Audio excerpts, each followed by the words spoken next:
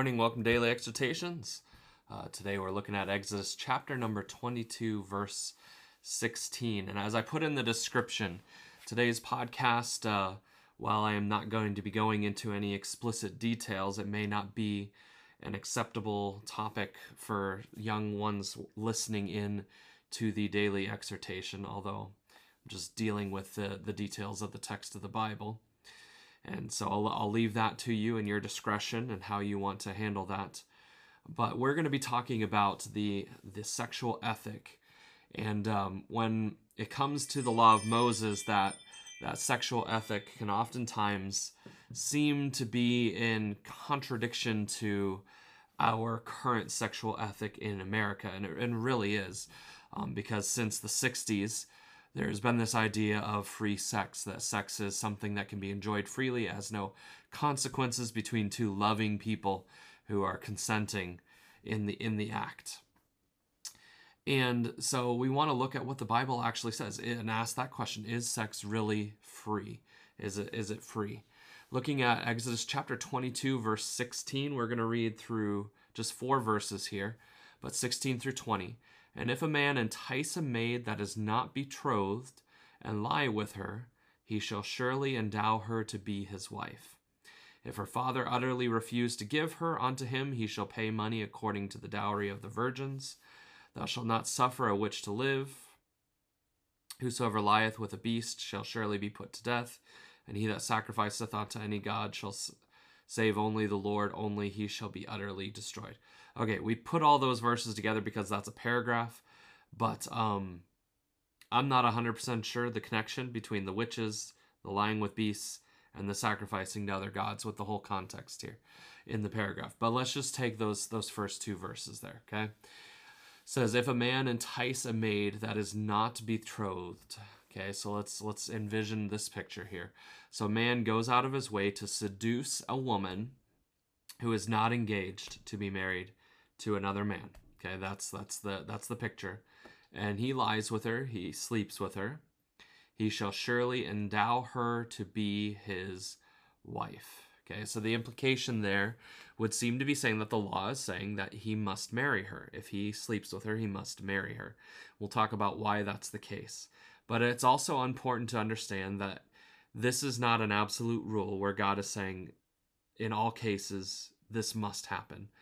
But there is a reason why the law required this in Judaism. Okay, and we'll come back to it. So verse 17, though, gives us our out. If she doesn't want to get married and her father doesn't want to give her in marriage to this man, he has the option not to do so. It says, if her father utterly refused to give her unto him, okay, so the father can say no, and a loving father who wants the best for his daughter, even though this man has seduced her and they have committed sin, the father may say, this man's not good for you. I don't want you to get married. And she may not want to marry him afterwards.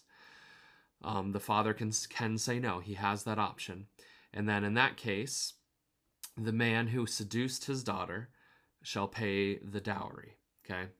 So this is totally foreign to our understanding of how things work in America, because this is not how things work in America, right?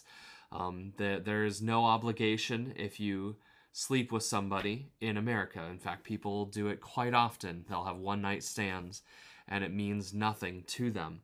So why is this rule so important? In the culture that this is written in, this woman would be very unlikely to be able to get married because she is no longer a virgin. That's so in that case, this man who has seduced her has caused a problem in her life.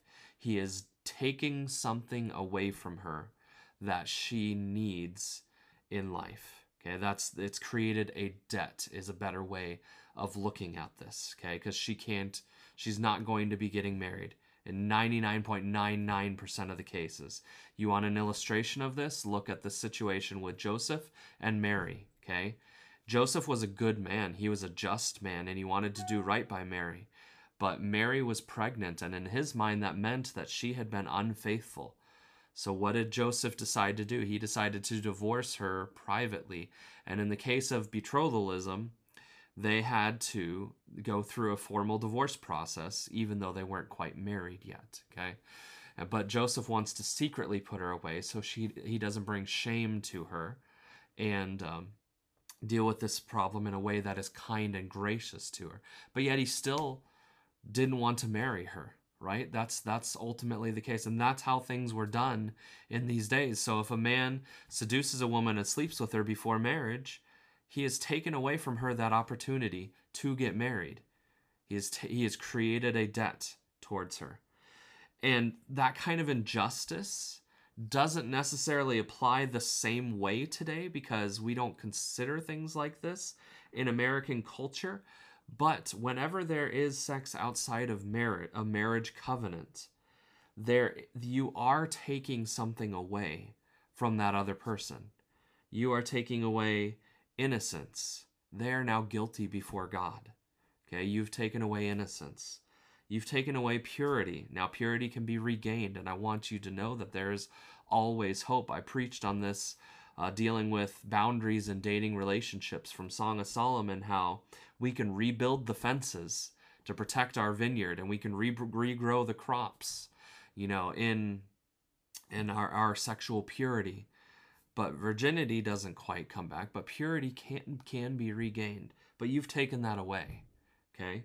You also have taken away a clean conscience from them. They can no longer say, I have never slept with somebody outside of marriage. They have a guilty conscience, okay? You also have taken away the opportunity for them to go into marriage without comparison. Think about the danger of this in our society. People are sleeping with random partners, and then they decide, I'm going to get married. But in the back of their mind, every time they're physically with that person, there is the potential, at least, for this comparison to be made between the two physical relationships. You also have taken from them and hurt them in the sense that there is, with the physical relationship, always going to be emotional attachment. When a man and a woman come together, there are bonding hormones that are released in a woman and to a lesser degree in a man. And therefore, those bonding hormones create an attachment.